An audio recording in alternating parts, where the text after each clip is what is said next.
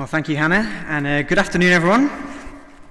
My name is Rob, and it is my privilege and pleasure to be able to preach this afternoon.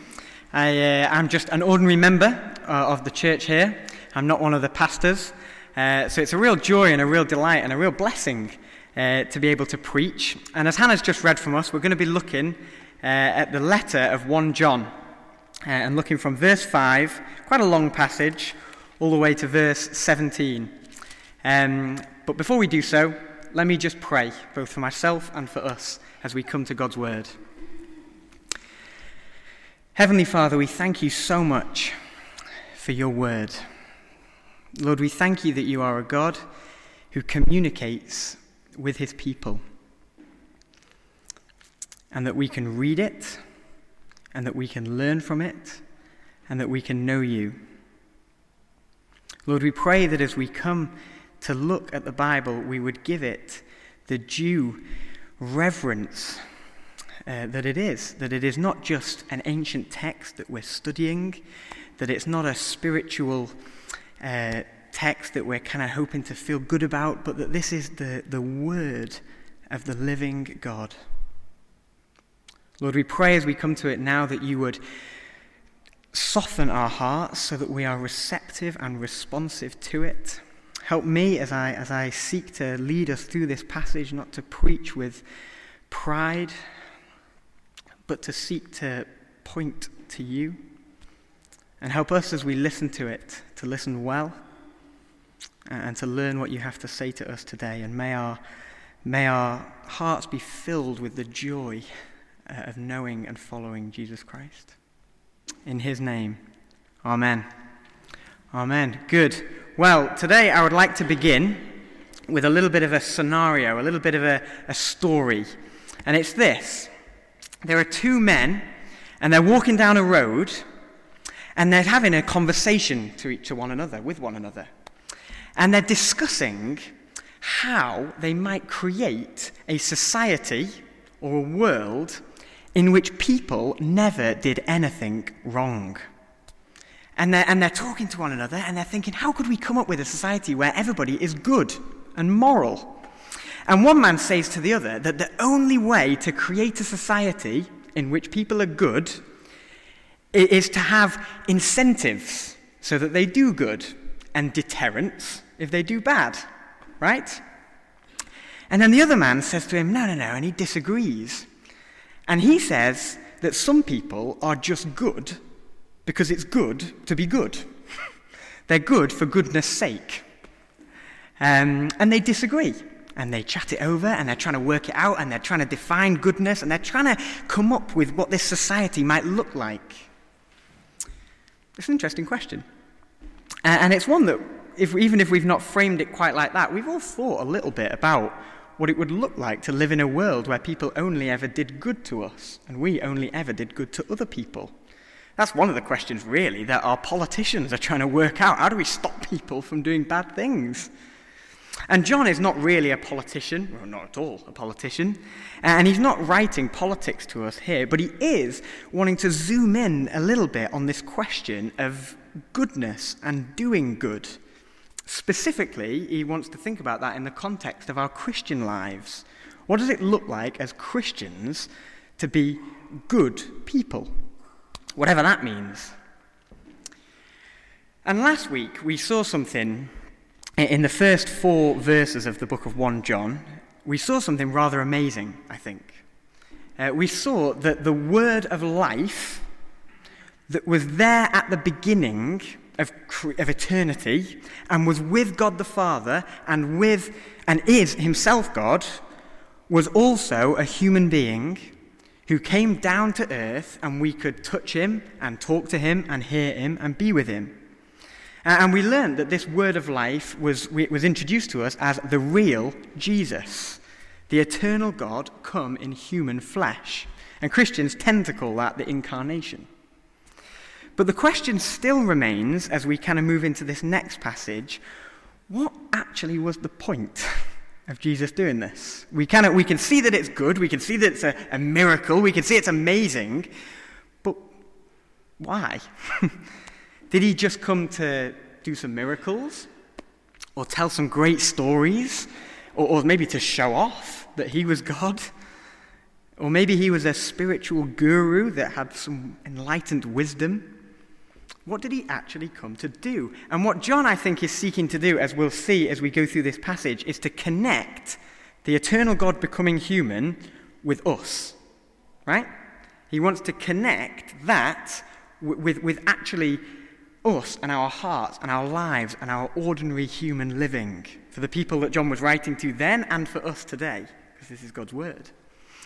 And in doing so, John puts his finger on a word which you may or may not have heard of, I don't know. You may have heard it before but not know what it means, and it's the word atonement. You'll see it on your service sheets. I've written it there. And I was a bit worried about putting it there because I thought I might put you all off if I put a long word that people don't understand what it means. So I hope that I don't put you off, because what John is doing here is he's really wanting to explain this word. In fact, he uses the word in chapter 2 and verse 2, which is why I've wanted to use that word. So if you've never heard that word before or you're confused by it, stick with me, because John is really seeking to fill that word with life and meaning, and I hope that that's what we'll do today. And so first of all, as you can see on the service sheet, we're going to look at what the atonement actually is. We're going to look at understanding it and defining it. And then second of all, we're going to look at living it. What does it look like to actually live out the atonement? And specifically, we're going to be thinking about what does it look like to live good, as good people, as moral people, which is something that we all want, I think. And a helpful analogy, just as we start, is to imagine building a house. I don't really know a lot about building houses, but if you were building a house, you wouldn't start with the bricks, I don't think, because if you did, then they would just fall down. If you're building a house, you start with a foundation. And what John is really doing here by unpicking these concepts like the incarnation and the atonement is he's laying a foundation. He's got his spade and his shovel or whatever he used to build a house, and he's laying a foundation so that when he starts talking about being good, that actually makes sense and works. That's the rest of the house. So you can't start with the bricks, you start with the foundation. And today I've titled this talk, The Foundation for Following Jesus. So that's where we're going to go. So, as we dive into building this house, I should do this. There we go. That's where we're going to go. Understanding the atonement and living the atonement. And as we dive into building this house, John opens with a big problem and a bigger solution. So let's look first at the big problem. Turn with me to verse 5. If you have your Bibles open, it's on page 1225. It's good to have them open on your laps or your own Bible, just to check that what I'm saying actually is coming from the text. So let's jump in. And John tells us in verse 5 that this eternal God that has come in human flesh has a message. And this eternal God come in human flesh has declared this message first of all to John, and now John is declaring it to his readers, which is the people in 100 AD or whenever this was written, and to us today, the church. And this message is simple, and it's this: God is light, and in him there is no darkness at all. Imagine a pitch black room, totally pitch black. You can't see your hand in front of your face. Very rarely we're in pitch black rooms these days. But if you were in that situation, if you even so much as lit a match, the darkness would instantly and inevitably disappear, wouldn't it? Not completely, obviously, it'd still be a little bit dark, but you would be able to see, the room would be illuminated. There would be no battle between light and dark as they sort of fought it out, and sometimes dark wins and the match goes out, and sometimes light wins. The darkness and light are completely incompatible, and there's always going to be one winner, and it's going to be light. And John is really, I think, tapping into some of this imagery, this metaphor, to indicate that God is completely pure and holy. We tend not to think of God like this often. We sort of can, in our minds, can think of God as kind of a really powerful but basically like us. And here John is saying that God, a good definition of God is that God is light. In him is no darkness at all. And so we kind of have to reorient our thinking there. And it means that God doesn't hang about hand in hand with darkness. Something dark can't walk with God, no matter how much it tried, because light just consumes darkness. You get that? That's the imagery John is using. And if you see in verse 6, John says, if we'll look at we in a minute, claim to have fellowship with him, and yet we walk in the darkness, then we lie. So darkness and light don't go together. John's labouring the point. You might be asking at this point, what is darkness? Fair question. The Bible uses the words dark and light to mean a number of different things that we haven't really got loads of time to unpick. But I think, morally speaking, when the Bible speaks about light, it refers to purity, morality, goodness, all the things that we want and crave for our perfect society, if we were using that analogy. And darkness really refers to impurity, immorality, and badness, all the things in our world that we don't want. And biblically, the Bible calls some of that sin. It means a rejection and a rebellion from God. And you can't walk with God and away from God at the same time. That's obvious. So far, I think, so good. God is light, and in him there is no darkness at all. And we might say, okay, fair enough. What we'll do now is just really attempt not to be sinful, to do our very best to walk in the light, and if we succeed, then God will be pleased, and that'll be good.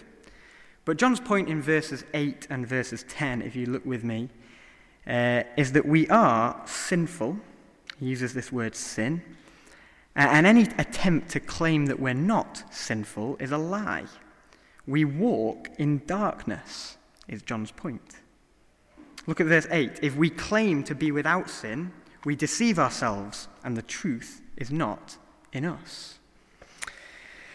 It's pretty strong language, I think, and it's something our culture really doesn't like. We don't like to hear this. But John doesn't really apologize for saying it, and I don't think we should. I think as we look in our own hearts, we see that there is something there that is not good. I think I've gone one too far. Oh well. So this obviously presents a huge problem. If God is light and we are darkness, and John's just said we can't say that we're not sinners, but we can't claim to walk with God if we are sinners, then logically that means we can't walk with God.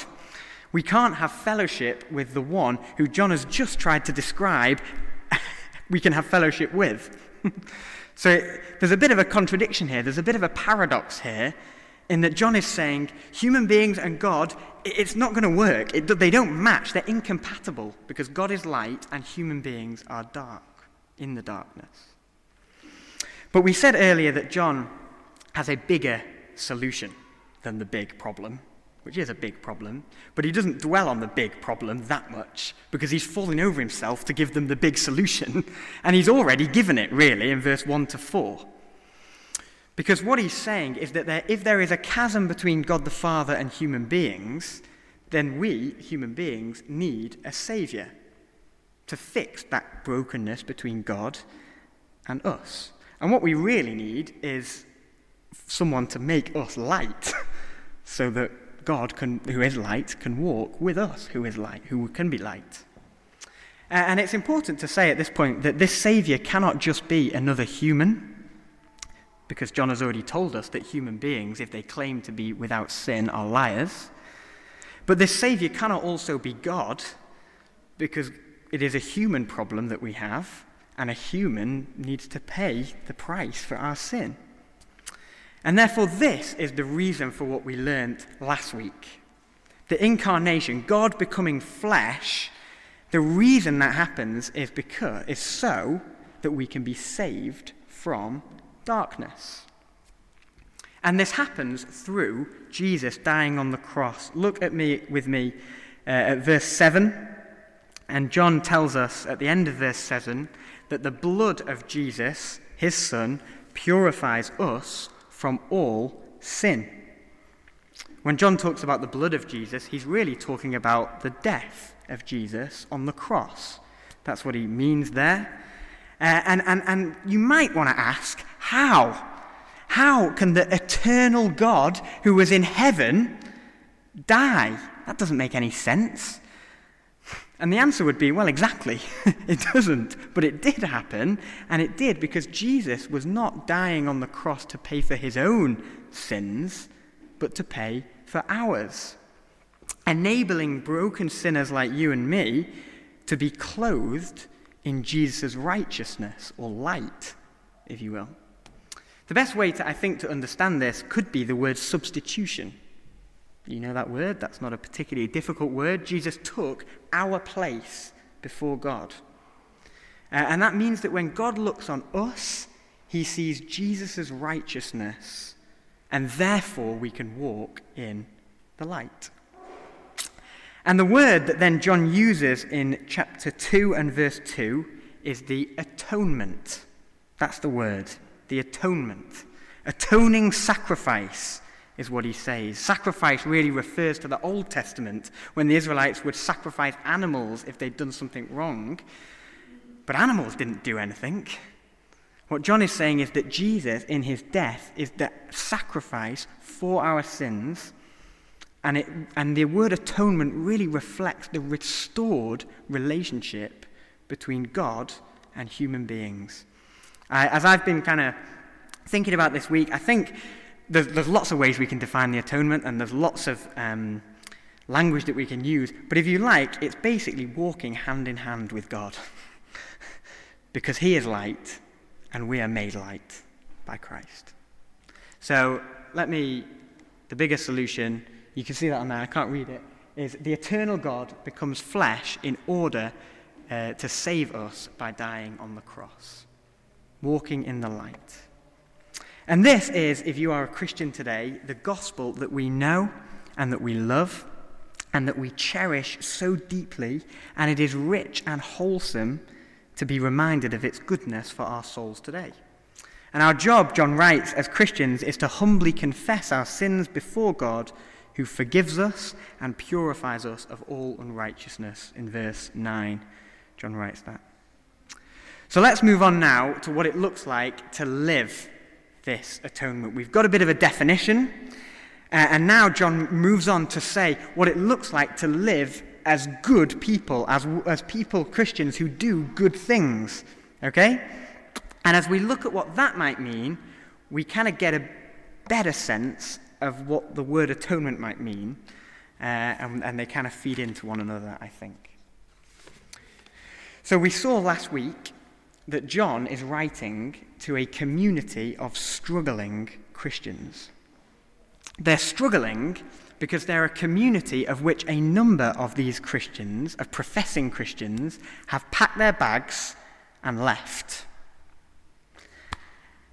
And their people are wondering whether this gospel, whether this atonement, whether this thing that they've believed, it is really all it's cracked up to be. And the people who have left the community have left because they're denying that Jesus was really a human. And John is focusing on these issues because he's wanting to encourage them. He's wanting to say, you are on the right track. You've got it. You've understood the atonement. John is not writing his letter to crush people or to challenge them or even really to instruct them on how to live, although that does come out. He's writing to reassure these people because they're feeling like people have left and they don't quite know whether they're really Christians or not. That's why we've titled this sermon series, That You May Know. Because it's not about challenging you, it's about reassuring you.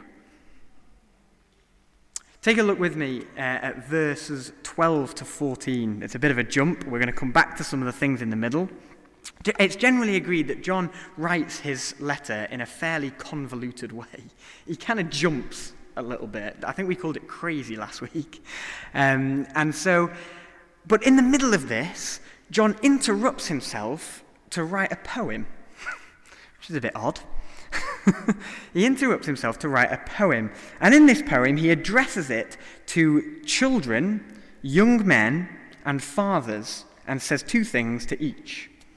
And I don't think this particularly relates to gender so much, but I think it more relates to stages of our Christian journey. Stages of spiritual maturity, if you like. So you've got baby Christians, you've got young Christians, and you've got older Christians. And that's irrespective of gender and age. It's stages of spiritual maturity. And John effectively says the same thing to all three. He says, your sins have been forgiven. You've known the Creator from the very beginning, who was from the very beginning, and you have overcome the evil one. Note the past tense. John is saying, this has happened. You have this. He's falling over himself to pour encouragement on these people. And it's beautiful to read, really. Have you come to church today feeling discouraged? Or feeling like the Christian life is a bit meh? It's very common. I feel like that often. Maybe you're a new Christian and you're thinking, what on earth have I signed myself up for? Maybe you're a young Christian and the excitement of the gospel that you first had has kind of become subsumed into work life and family life and relationships, and you're kind of going through the motions. Maybe you're a Christian who's been a Christian a while, but you're struggling with the same sin over and over and over again, and you're feeling despondent because you just can't seem to shake it off. Or maybe you've been a Christian for many, many, many years, and you're looking back over your life and wondering whether they could have been slightly better spent. These are real emotions, and John's readers really feel this, and John is saying to them, as a father would say to his children, be encouraged because God loves you and you are walking in the light, hand in hand with God, the creator of the universe. Don't be discouraged today. And if you are discouraged, your discouragement hasn't changed anything about God and God's love for you. And John is really saying to these Christians, it doesn't matter your age, it doesn't matter what stage of your Christian journey you are at. Go back to the cross. Go back to atonement. That's what we've just been talking about. Go back to Jesus. You are being clothed in righteousness. But all too often, even with what I've just said, even with our knowledge of this, we find ourselves missing the point, I think, of the atonement. We pay lip service at times to the gospel of grace. We say, yes, I believe that Jesus died for our sins and we're saved by grace. But our lives, we actually struggle to live that out in our lives. I know I do. And what John says next, we're going to look from verse 3 really to verse 6. What John says next is actually so important because it helps us to see whether our view of the atonement is right or not. Okay? And really what he's doing here is he's talking about living the atonement. But what he says next, in verse 3, feels, at first glance, rather strange. And it jars with what he's saying.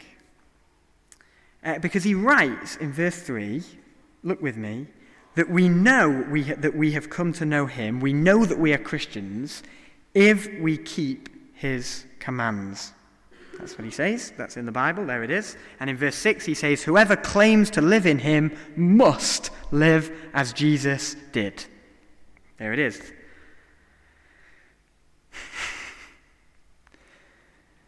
Now, if someone came to me and they were struggling with doubt, they were a Christian and struggling with doubt, I might do a number of different things. I might say to them, well, you need to get stuck into your Bible more and see the evidence in the Bible, and that will help you with your doubt. Or I might say, you need to have more faith. You need to have more faith, and that will help you with your doubt. Or I might point to experiences in their life and say, look at what God has done for you there and there and there, and that will help you with your doubts. But what I probably wouldn't do is point them to their own works. Because it opens up the possibility that they might say to me, if I say, you know you're a Christian if you're honoring Jesus and obeying his commands, it opens up the possibility they might just say, but I'm not obeying Jesus and his commands. And these verses become utterly crushing to this person. They become terrifying. Because at best, they make us despair that we might actually not be a Christian in the first place. And at worst, they encourage a works-based gospel in which God is pleased with us if we keep his commands. I can honestly say that as I've read this passage this week and been preparing this, I have felt crushed. Because I have read this and thought, oh no, I'm not keeping his commands. It's not a great thing to be preparing a sermon and start doubting. So what does John mean? Has he just lost the plot? Has he forgotten how to encourage people? Well, actually, John is saying something, I think, rather profound and very pertinent to our culture. And I have had to be, and we have to be, willing to open our eyes and our hearts to God's conviction here. Because I've been convicted myself as I've read this week. What John is saying is something that is very simple but very profound, and I'll put it on the screen and then we'll start to explain it. And it is this. If we have a right understanding of atonement, then we will have a right understanding of ethics. So if we have a right understanding of the atonement, and by that I mean that we are clothed in Jesus' righteousness because of what he did on the cross, and we're walking hand in hand with the Father, who is light, then we can understand ethics, and by that I mean morals, doing good. Okay? Let me try to elucidate this a little bit more. And to do that, look back with me at verse 1 of chapter 2. And John here, he's recognizing that sometimes we sin. We can come back to that in a little while. And he's urging us not to sin. But then he says that if anyone does sin, they have someone who speaks to the Father in their defense. Okay? They have someone who speaks to the Father in their defense. In fact, I have prepared from a different version of the NIV, unfortunately, which is better, because here the word is advocate. And the word in Greek is the word parakletos, which means nothing to us, and neither does the word advocate, really. It's a bit of a strange word. What does that mean? The old NIV translates that as the one who speaks to the Father in our defense, which is wordy. What does that mean? Sometimes we read these words, and we see the word advocate, and we might think that Jesus is in heaven on his knees, pleading with God to not destroy us when we sin. So we do something wrong, and God's thinking, oh, I've got him this time. And Jesus is there going, no, God, please don't hurt him. Is that what it's like? Doesn't that quite sound, really? But sometimes our view of atonement runs a little bit like this, which is not too dissimilar. We're sinners. God loves us, and he wants to save us, and he wants to be in a relationship with us. He really does. So he sends his son Jesus, who dies on the cross for us, who wipes the slate of sin clean, meaning that we're right with God, and we've now got to roll up our sleeves and get on with it. God has saved us, but all he's done is given us a fresh start and a clean slate. And now, really, God's in heaven with his fingers crossed, hoping that we don't muck it up again. Is that God? Is that what's going on between God and Jesus? He's thinking, please don't do it again, because I've tried to save you once and I don't want to have to do it again. But that's not atonement, and that's not what John's talking about when he uses this word advocate. And I've been really challenged by this as I've prepared it, because I kind of move over these verses without quite realizing what John is talking about. Because the word advocate refers really to a legal requirement. Jesus is saying to God the Father in heaven that the debt of sin has already been paid for by his death on the cross, And in effect, it is illegal for God to punish a sinner who is a Christian for sin, because that would be punishing the same sin twice. That make sense? It's already been paid for.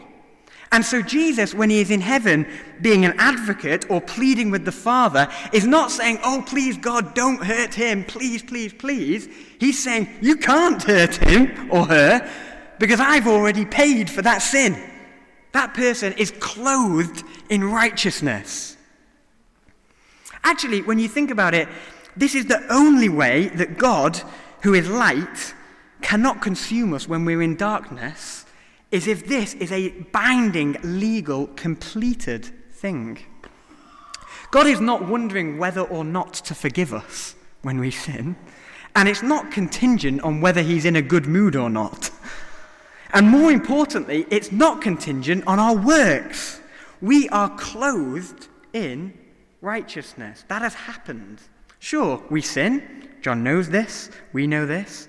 But Jesus is pointing to a legal framework, which means that our sin is already dealt with. Now, it's worth me making clear here at this point that the Father and Son are not at odds. Here, Jesus is not persuading God, who would much prefer to destroy us, because that would paint God as evil and capricious and Jesus as the loving appeaser. I think it's important, it doesn't come quite from the passage here, but it comes later in John, that salvation is really a product of the Trinity as a whole. The Father sends the Son to do this. So it's not that they're doing slightly different things. I think that's important to say. But let me now try and connect this with how we live. And verse 3, all of a sudden, is transformed if you understand what we're talking about here. Because if Jesus has truly saved you, and your salvation is not in any way contingent on your works, then you are free to live ethically, or morally, or goodly. It's easiest to see this, I think, in the form of a contrast. Without the atonement, or with a faulty view of the atonement that we've just been describing, you're either going to do one of two things. You're either going to say, yes, I can obey God's commands, I know I can do it, I'm going to do it, I'm a Christian, and you're going to start to feel confident and proud and arrogant because the Christian life looks livable to you.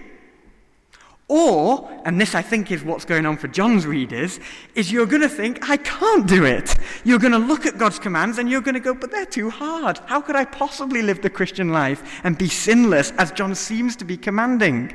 It's too difficult. And John's words in verse 3 become crushing to us. Let me try and make this really, really clear. If you are a Christian, you have been saved from sin. This means that sin has no hold on you. You are free in Christ. That means you are able by God's grace to not sin. And you are able to please God and for him to delight in you, which is amazing. That is a massive encouragement to Christians, and the reason why John writes this little poem. John is saying to these Christians that they have life, and they have life to the very full, to the max, because of the atonement.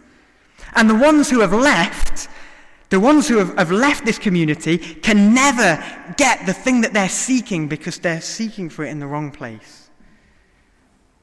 Life is yours. Go out and live it, serving God and living out his commands. And that is how you know that you are a Christian, because God's commands are a joy to you and not a burden. They can only be a joy to you if you are a Christian, because if you are trusting in the atonement. If you're trusting in the atonement, then you're trusting in God. And if you're not trusting in the atonement, you're trusting in your ability to obey God's commands. Does that make sense? So if you have a right view of atonement, you have a right view of ethics. There's a lot of words there, and I hope they connect. I've been moved as I've looked at these words, because as I read it, felt deeply crushed and was like, oh, why do I have to preach this? Why does John write this? Why does this have to be in the Bible? Because it seems so harsh. But John is saying something profound about the way we so often fail to understand what Jesus actually did on the cross for us. It's worth me saying at this point that I'm not saying, and nor is John, that we never sin. Of course we do. We do because we're not made completely new yet. And battling the flesh and the world is a key part of living as a Christian. That is very real. And honouring God is imperfect, it's messy, we know that. But when you become a Christian, you really do grow to love and serve and do God's commands. It doesn't happen all at once. It's painful and messy, I realise that. But it will happen if you are a Christian. And this is why John's words are encouraging and not crushing. If you are crushed by John's words here, as I was, and you feel the burden of having to live a sinless life that John seems to command, then you have not understood the atonement. And you've not understood John's words. You're thinking that you have to do a bunch of things in order for God to be pleased with you. And that thought will only ever cripple you. God is already pleased with you and made it possible for you to serve him. Now, let me move on. I've only actually preached half of the passage here. But I plan to do that, so don't worry. So let me briefly just sketch out the rest. For the rest of this book, really, it's only a short letter. John has two things that mark out a Christian, that define the life of a Christian. And they are this: love God's commands, and love God's people. That's really it. The first comes in verses 3 to 8, where John is talking about keeping God's commands. And in verses 7 to 8, John writes these slightly confusing things about old and new commands. I don't know whether you picked up on that. I think that when John is writing this, he's talking, he's saying that loving God is a command that comes right from the beginning of the Bible. It's an old command, but it's a new command because we do it in Christ. Okay? I think that's what those two things mean. But come and ask me afterwards if you want. The second thing, to love one another, is from verses 9 to 11. John writes that anybody who claims to be in the light but hates a brother or sister is actually in the darkness. So he's saying the same thing, but he's zooming in on our relationships.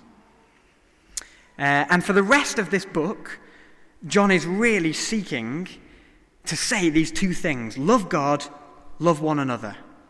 And in verses 15 to 17, if you flick over the page, that was the end of the passage that I'm preaching today. John is really saying the opposite of those two things on the screen, which is to love the world.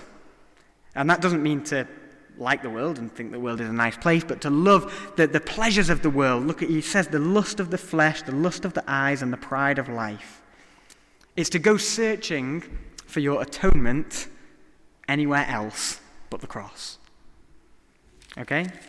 So I'm kind of skipping past these two things, and the reason I'm doing that is because we're still in the foundation stage of laying our house. Okay? We've just finished, I guess, laying the foundation. And the foundation is the atonement. And what we're going to do over the next few weeks is we're going to look at living that and what it looks like to obey God's commands and to love his people.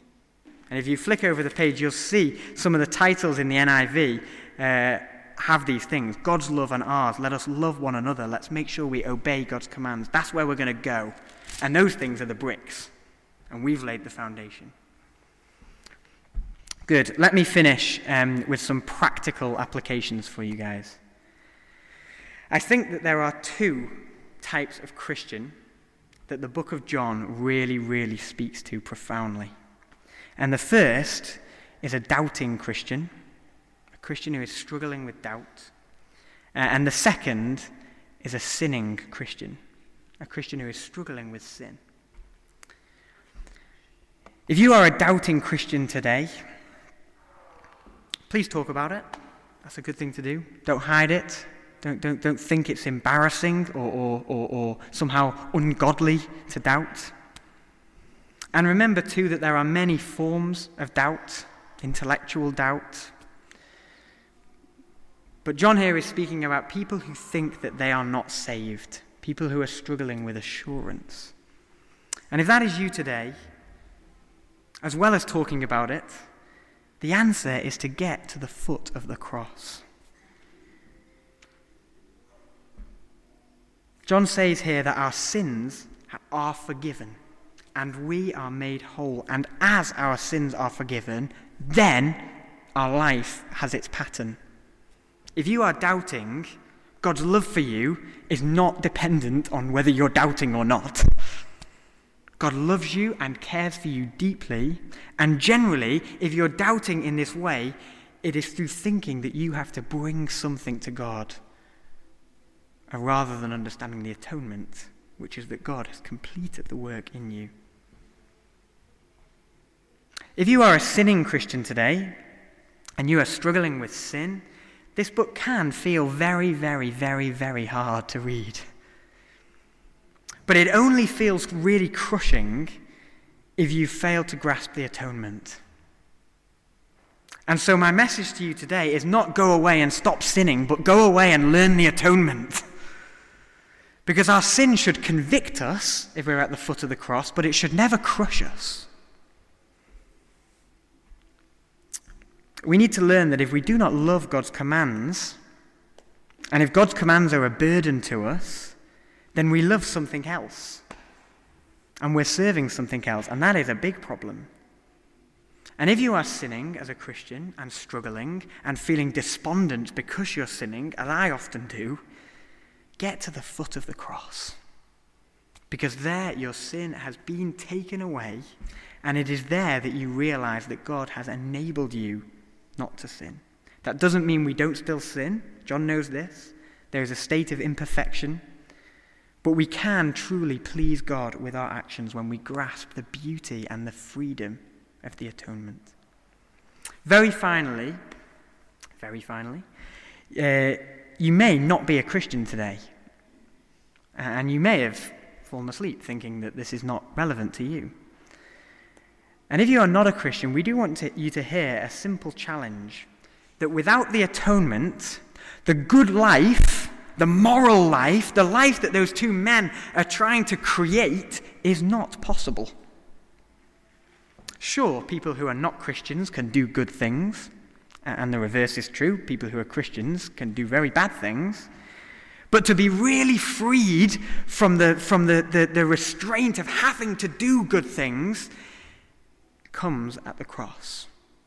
And so if you're a non-Christian or someone who isn't a Christian who wants to create a good society, start here.